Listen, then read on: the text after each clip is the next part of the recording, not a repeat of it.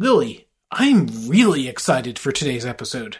Aren't you excited for all our episodes? But, anyway, tell me why exactly.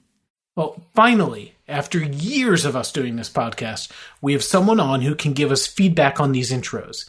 And they can tell us if our commitment to bad jokes in them is quality humor or not. Okay. I hate to break it to you, Randy, but that's not what we're talking about today. Okay, yes, our guest is Lina Zubyte, and her title is Head of Quality at Doodle, but I don't think that means what you think it means. Oh, that's too bad. Well, I'm sure she'll be a quality guest who will give us some advice of real quality about making great products. Okay, let's just quickly stop you there before you actually ruin this episode with all of your quality jokes. And let's get straight to our chat with Lina. The Product Experience is brought to you by Mind the Product. Every week on the podcast, we talk to the best product people from around the globe. Visit mindtheproduct.com to catch up on past episodes and discover more. Browse for free or become a Mind the Product member to unlock premium content, discounts to our conferences around the world, and training opportunities. Mind the Product also offers free Product Tank meetups in more than 200 cities. And there's probably one near you. Lina, thank you so much for joining us today. It's great to have you. Thank you for inviting me. It's my pleasure to be here. So the first question we ask everyone is, how did you get into product and what do you do these days? But you're kind of product adjacent. I mean, do you consider yourself a product person, or what's the right term for what you do? So I was thinking about this question. I was wondering, could I say that I dipped my toes into product when I stepped into software testing? And I feel like yes, because I started my career in software testing, and testing a product means working with a product, right? And the way I got into product or testing was that I studied mathematics at university and I loved solving puzzles just for fun. And I went to a career fair and there was a company that had this thinking outside the box problem solving competition. And I solved those problems just for fun. I won a mouse pad, very useful prize. And it turns out that they were trying to hire software testers. And that really sparked my curiosity because I was thinking, okay, so I can use these problem-solving skills to actually work in tech. And it was an interesting field and I could try different scenarios and be creative. So that's how I started my career in software testing. It did evolve quite a lot, I would say. So I wouldn't say I have these right now opinions about that quality is much more than testing. That testing is an activity that we tend to do. And with more and more experience, my understanding of QA role grew a lot. And that involves a lot of collaboration with products because there's this motto that we have, build the right product the right way. If we want to build the right product, that's a big mission that we're on to. And currently, I'm the head of quality at Doodle. So I'm working much more with strategic view as well as how do we do this in practice? How do we build the right product the right way? So one of the things we say a lot, or, well, it's said a lot anyway, is the idea of, we want to ship things, so better done than perfect sometimes. How does that sit with the quality person? And actually, even before that, how do we define quality? How do you balance that, the tension between getting stuff out in the world and getting it perfect? It's a brilliant question. And I love that quote, actually, better than perfect. To begin with, what is quality? I even wrote an article on this because as many people ask this, there may be different opinions on it. However, usual answer is it depends. It depends on the context. And I feel like Jerry Weinberg has the best definition of it. So he said that quality is value to some person. There are some additions to that. So some people say, okay, it's value to some person who matters. That could be the case, right? So our stakeholders matter or our customers matter. So I do feel like quality very much depends on what we're actually building. So if we look at the quality of Facebook, they are known for this better ship it rather than make it perfect. Sure, it's not a problem if your friend's photo doesn't load for 5 minutes. However, if you work in a bank and the financial transaction went wrong, that's a different conversation. So I would say quality is very contextual. It's always a conversation. When I join a company, I always ask as well, what is quality to the main stakeholders so that I know what I'm working with. So this idea that better done than actually still in the works, but working towards perfection. I also would say, let's release the smallest piece of work. Let's release these little iterations, because I have seen as well product people stopping the release because they want to release the second version of the product that's perfect, that would not have any features missing from what customers may expect.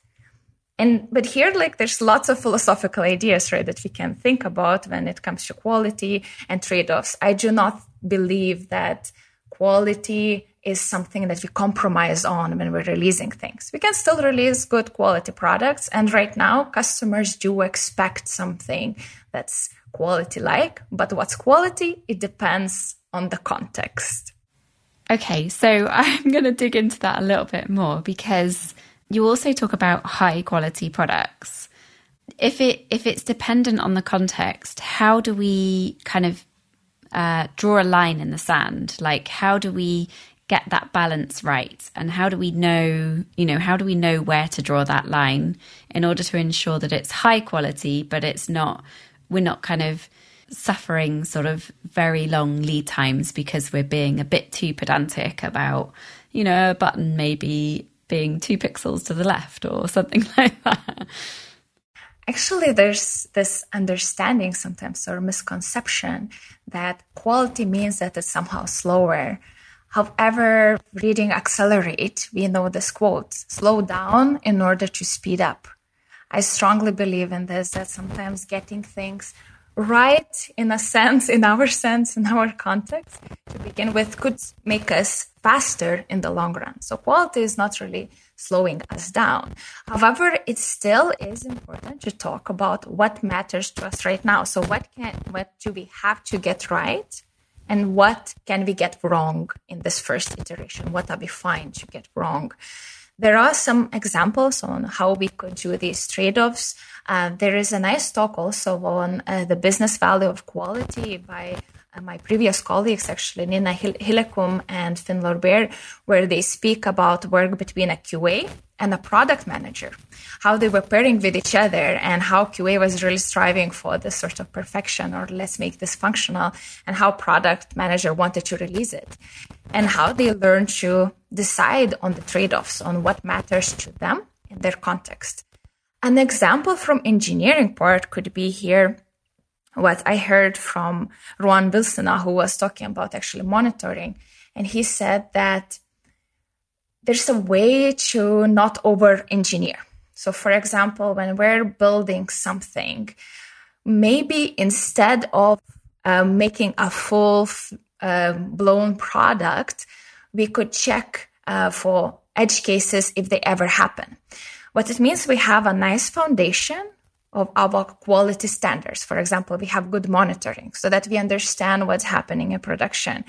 And what he suggested really blew my mind, because he said, why do we write this code for all the edge cases that may never happen? Of course, this is a conversation with everyone in the team to decide what matters to us, right? Can we allow ourselves to fail in this edge case? If the answer is yes, maybe instead of writing the implementation code for this edge case, we could create an alert. And when it happens in production, then we know, okay, we should tackle this one. So I really like this approach. It was something I never thought of as a QA, because I would think that edge case should be covered. But I do believe it's always a conversation about the trade-offs, about what matters to us as a product to get it right, and what is okay to get wrong. And we're aware of it. I believe, though, here it's a lot about collaboration rules as well, and about making people feel valued, because a QA in the team may feel, oh, I raised all these edge cases and nobody took a look at it. or nobody cared about it. So maybe here we can write it down and say, okay, we are aware of it. Let's see how it performs. Let's gather some more feedback. Maybe we will get to it in the future. So still to make them feel appreciated.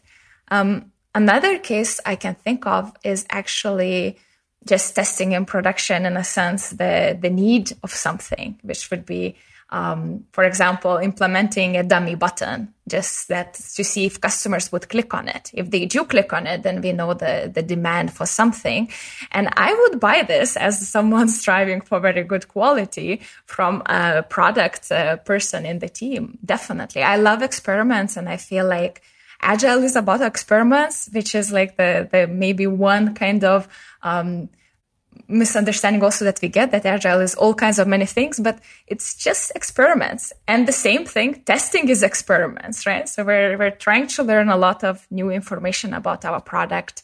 I ended in a weird spot.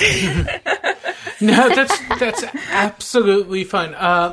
So Lina, you were talking about edge cases there. You were talking about experiments. Before we get into all those things, just an even more basic question. How do you measure quality? Is it bugs or support calls or scores on accessibility tools? Is it depends answer? And if so, what does it depend on? But yeah, how do you measure it? I love the topic of metrics, because I feel like in teams, we have to have motivating metrics so that our teams are motivated to work on the products we're building. And number of bugs is not a motivating metric, in my opinion, because we can really rig it, we can play it, and it's not very productive, or number of lines of code as well. I feel like the best metrics are multidimensional. Some of the metrics I like are accelerates 4 key metrics.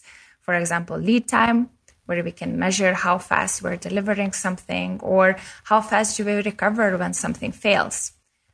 In addition, I also would look at even team happiness metrics, because as a QA in teams, I often would call this role as the team glue, because you're observing everything in the team and you're seeing what makes people be effective.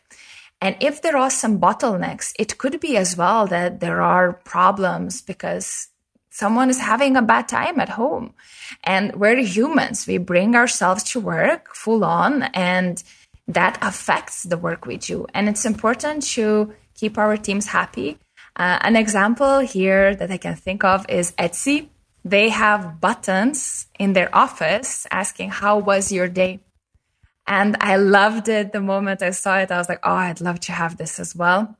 And I know that, of course, we measure in all kinds of surveys our employee happiness, but I think it's extremely important. So I'd say accelerates 4 key metrics are nice. I also like team happiness. I also saw a post about metrics like the percentage of developers that are writing tests. If it's anywhere less than 100%, you have a problem. So I would also joke around about with metrics like that, because I feel they can help us to improve. And I want all the metrics we're using basically to be a guideline how we can improve and do better, rather than play something and say, oh, I did not find any bugs or create any bugs. So Lina, you talked about 2 different things there. One was around the user's experience of using the product, and the other was about the employee's experience about making the products. And both of those things are somebody's perception and their experience and how they feel about being involved with the product.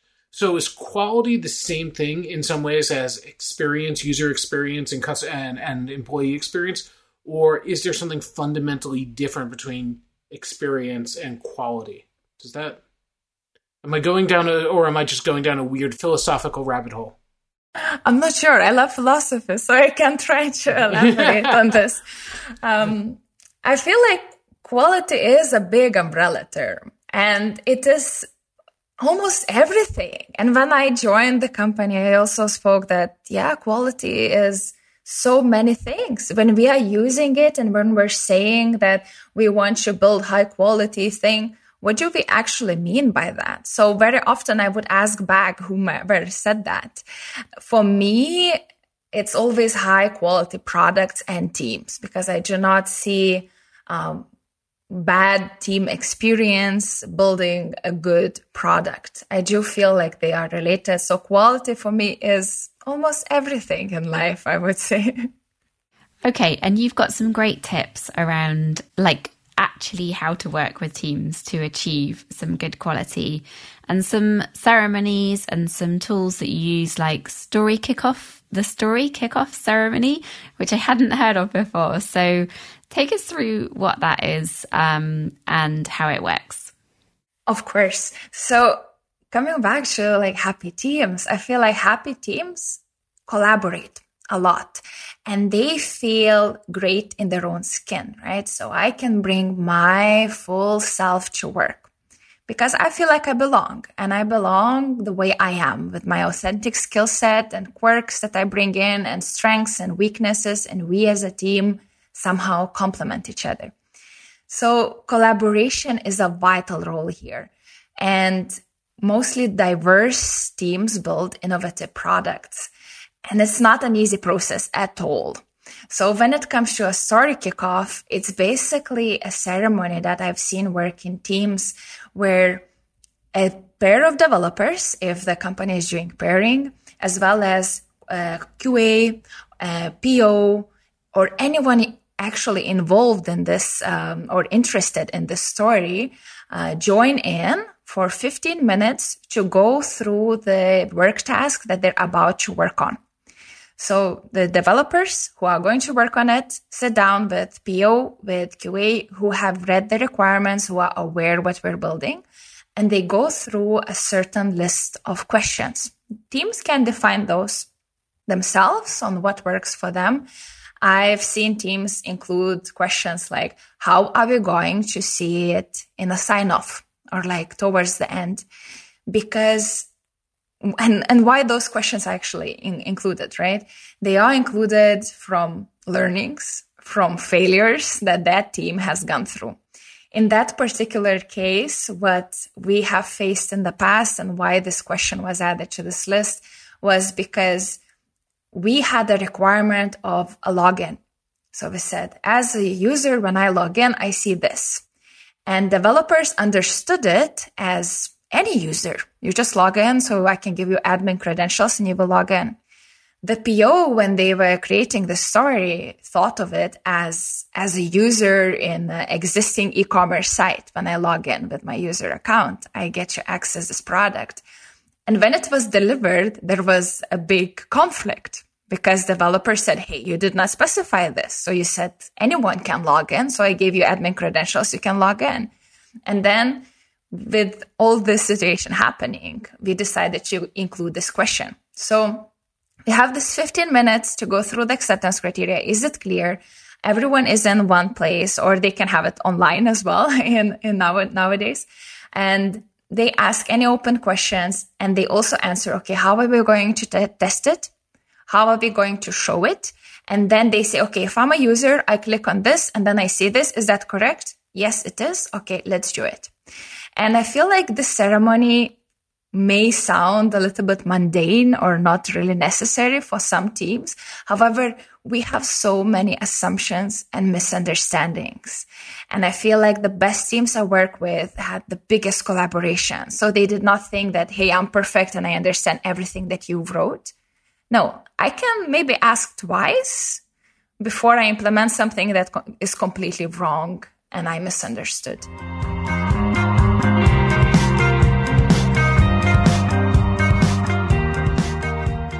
Are you ready for Mind the Product's San Francisco conference happening in June? If you've been before, you're probably feeling a bit like me, desperate for your MTPCon fix.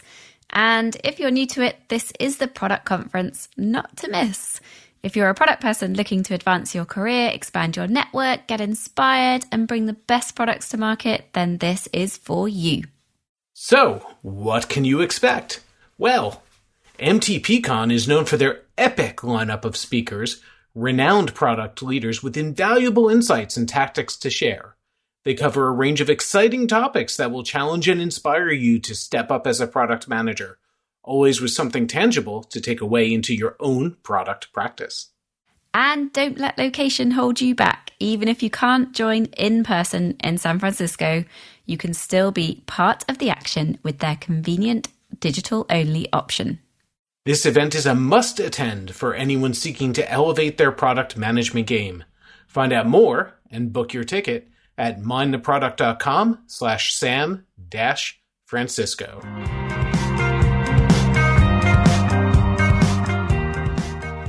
It's interesting because that is definitely one of those ones that sounds like more work, but I can absolutely see how it can reduce the amount of work because it aligns everyone completely right from the beginning. So there's another couple of things that you talk about as well. And I think I learned about these a long time ago from someone who was a big Scrum fan. So I think they're borrowed from Scrum or like part of Scrum, which is the definition of done and the definition of ready. Do you want to take us through how you use these in your quality processes? Absolutely. So definition of done and definition of ready are artifacts. And very often people may be asking, is ready the same as done? Why do we have two kind of definitions? How do we use them? And ready in the ways of work I have worked in usually is when we're ready to pick it up. So basically, when in our story life cycle, we have finished with requirements, with analysis, and we're saying, hey, it's time to pick it up. And this is where also story kickoff would come in as a ceremony. And definition of done would be when we're ready to release it to production, when it is in production. So that could be one point in definition of done. Why do we have these artifacts? It's again helping us as reminders. Very often, I would also recommend to have these more as question lists rather than checklists, because checklists may feel like, okay, I need to fill in the same thing. But a question mark would say, hey, is performance relevant for the story? If not, we don't even need to discuss it. Are performance requirements implemented? Not relevant here. So this is why I would formulate it in questions.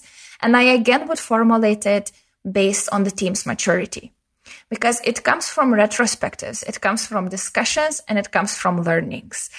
An example I could give here on how definition of done, for example, has taken place in one of the teams I worked with.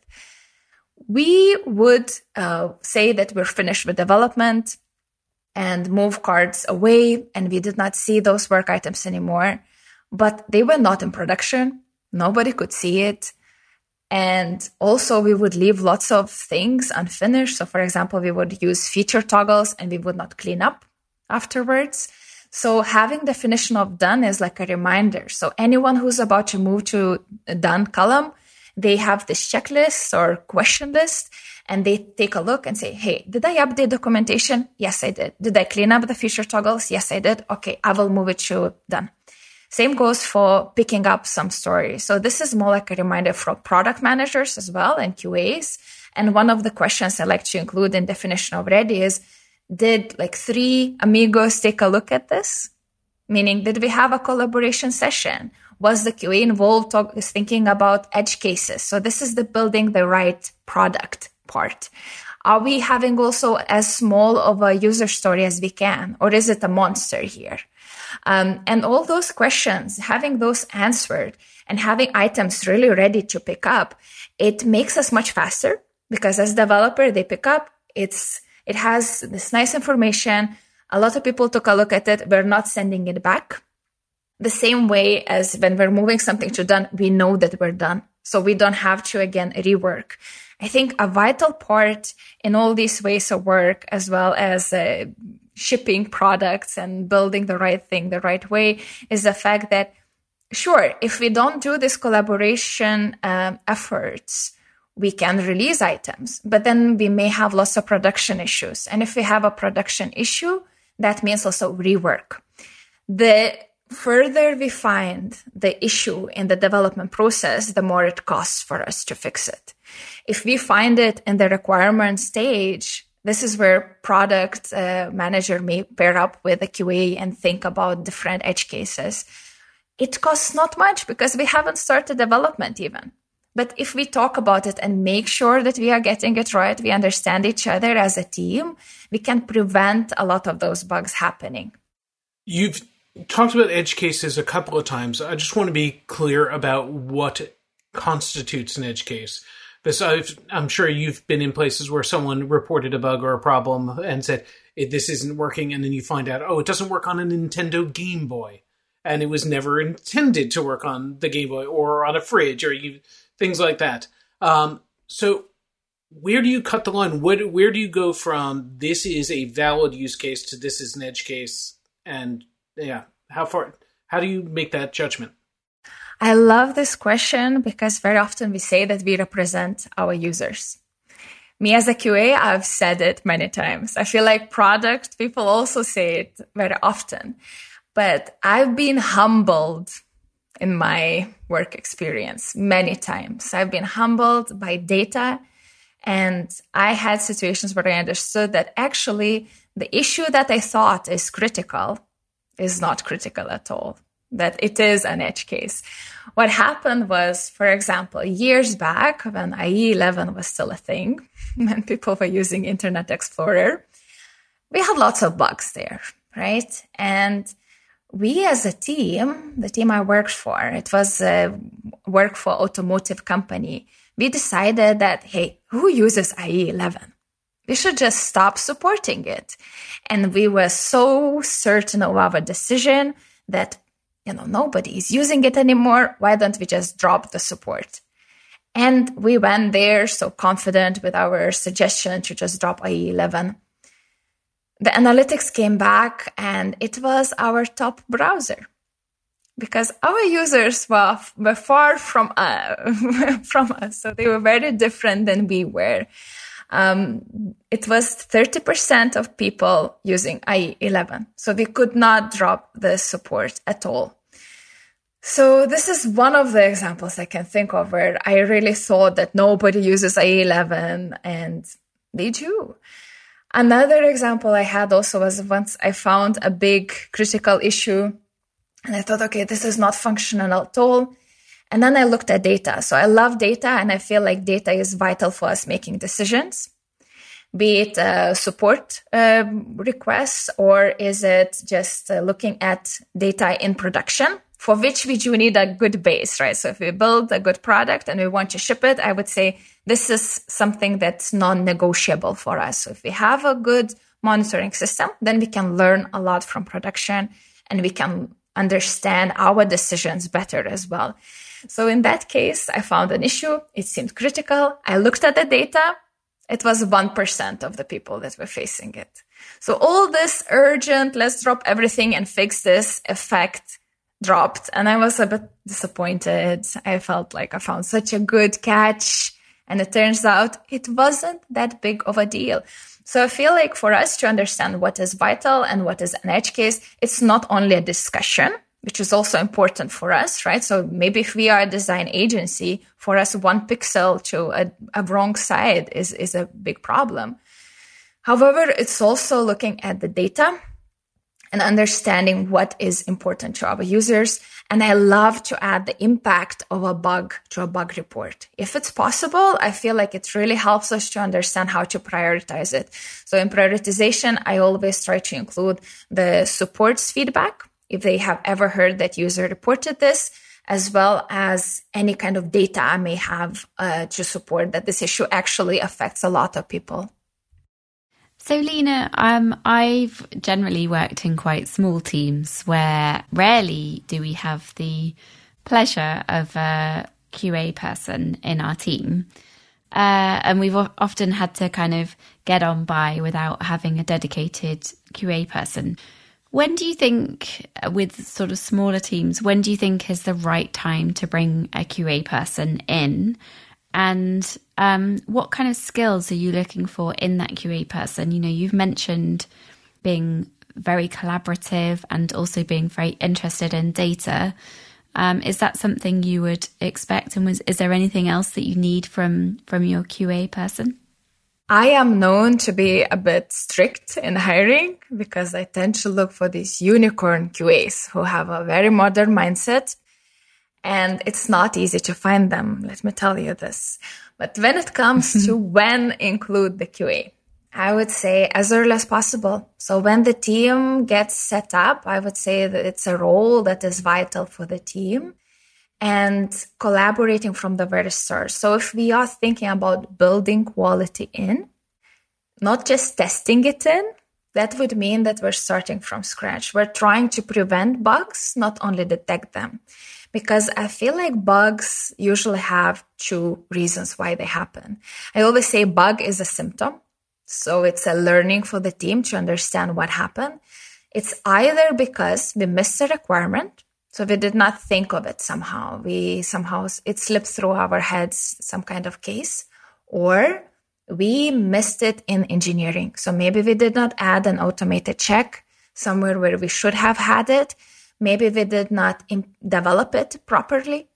And QA would work with both product and engineering here, with working with product, collaborating, pairing on requirements, making sure that the questions are answered, that it's clear, as well as questioning a lot if it is the right product.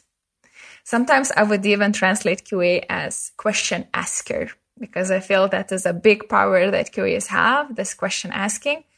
And when it comes to engineering, I feel like it's also pairing with engineering and asking them, did they create enough of confidence for us to release? Do we have a confidence net of automated checks? Are we testing on the right levels? How are we getting feedback on that we're actually engineering the right way? It all comes back again to monitoring. Are we implementing that? What about security regulations? What about accessibility? And right now it can cost us lots of money if we are not doing this right. So I feel like there's lots of opportunities for the QA to be helpful. Yeah, absolutely. And you mentioned earlier about diversity in your team. And as I was kind of thinking of questions for our interview, and I was thinking about the kind of QA processes, and like often you'll define what devices you want to test on or what browsers you want to support. But we don't really, I mean, maybe we do to a degree, but like thinking about the different customers that we want to represent as well, and ensuring that we almost kind of test the feature on different customers. Like we don't really have a process for doing that, even though there's obviously very diverse people out there who think in different ways, who have different needs. How, as a QA person, or even as a product manager, because, you know, quite often I think PMs support with QA, how can we try to ensure that we're meeting the needs of all of the customers that we have? I feel like it starts as well in building teams that are diverse in themselves. One of the most high-performing teams I worked in had 7 different people from 7 different nationalities. We spoke 7 different native languages. We even created our little vocabulary list where we would say, how do we say good morning in those different languages? And that also was very challenging. Having diversity does not mean it will be easy. It will be challenging. We're coming ourselves with our different habits. So first of all, making diverse team, and an example here why would be also how I think Apple Watches started and they did not work on darker skin tones. And you may think, come on, how didn't they think of like such a big part of population?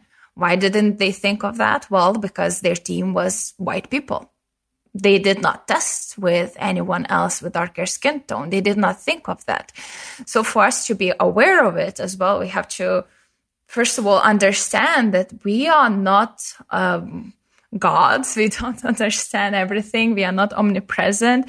We cannot assume that we don't do mistakes. And sometimes it's also getting an expert. For example, for accessibility, I would really recommend companies to have someone who is a professional in that field and can do a good accessibility audit. Because me using a screen reader is very different than a person with visual impairment using screen reader. So I may not know how they actually use it. I just assume. It's good for the first check, but I would say get a person who really is an expert in that, and let's believe them and trust them when they say it. So it's a difficult question actually to answer, because diversity has so many spectrums, has big dimensions. So there's so many different people.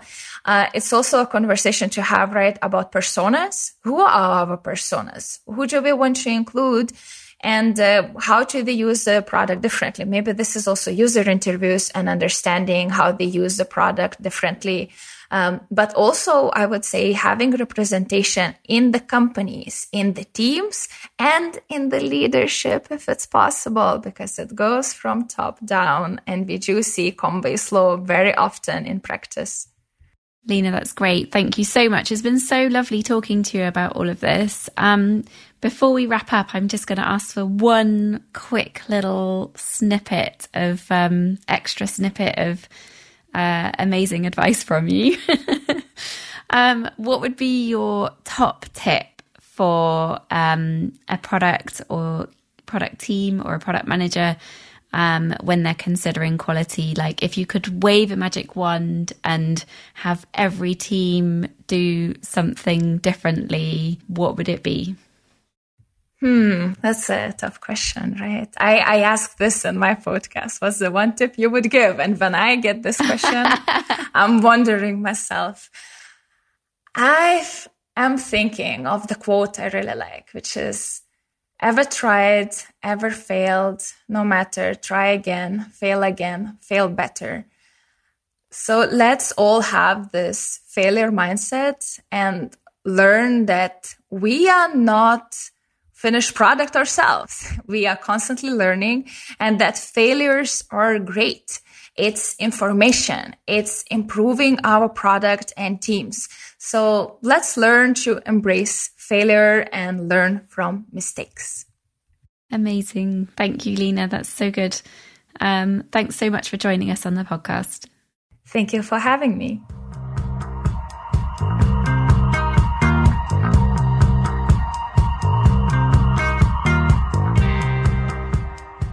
The Product Experience is the first and the best podcast from Mind the Product. Our hosts are me, Lily Smith. And me, Randy Silver. Lou Ron Pratt is our producer and Luke Smith is our editor. Our theme music is from Hamburg-based band POW, that's P-A-U. Thanks to Arnie Kittler, who curates both Product Tank and MTP Engage in Hamburg, and who also plays bass in the band, for letting us use their music. You can connect with your local product community via Product Tank, regular free meetups in over 200 cities worldwide. If there's not one near you, maybe you should think about starting one. To find out more, go to mindtheproduct.com/product tank.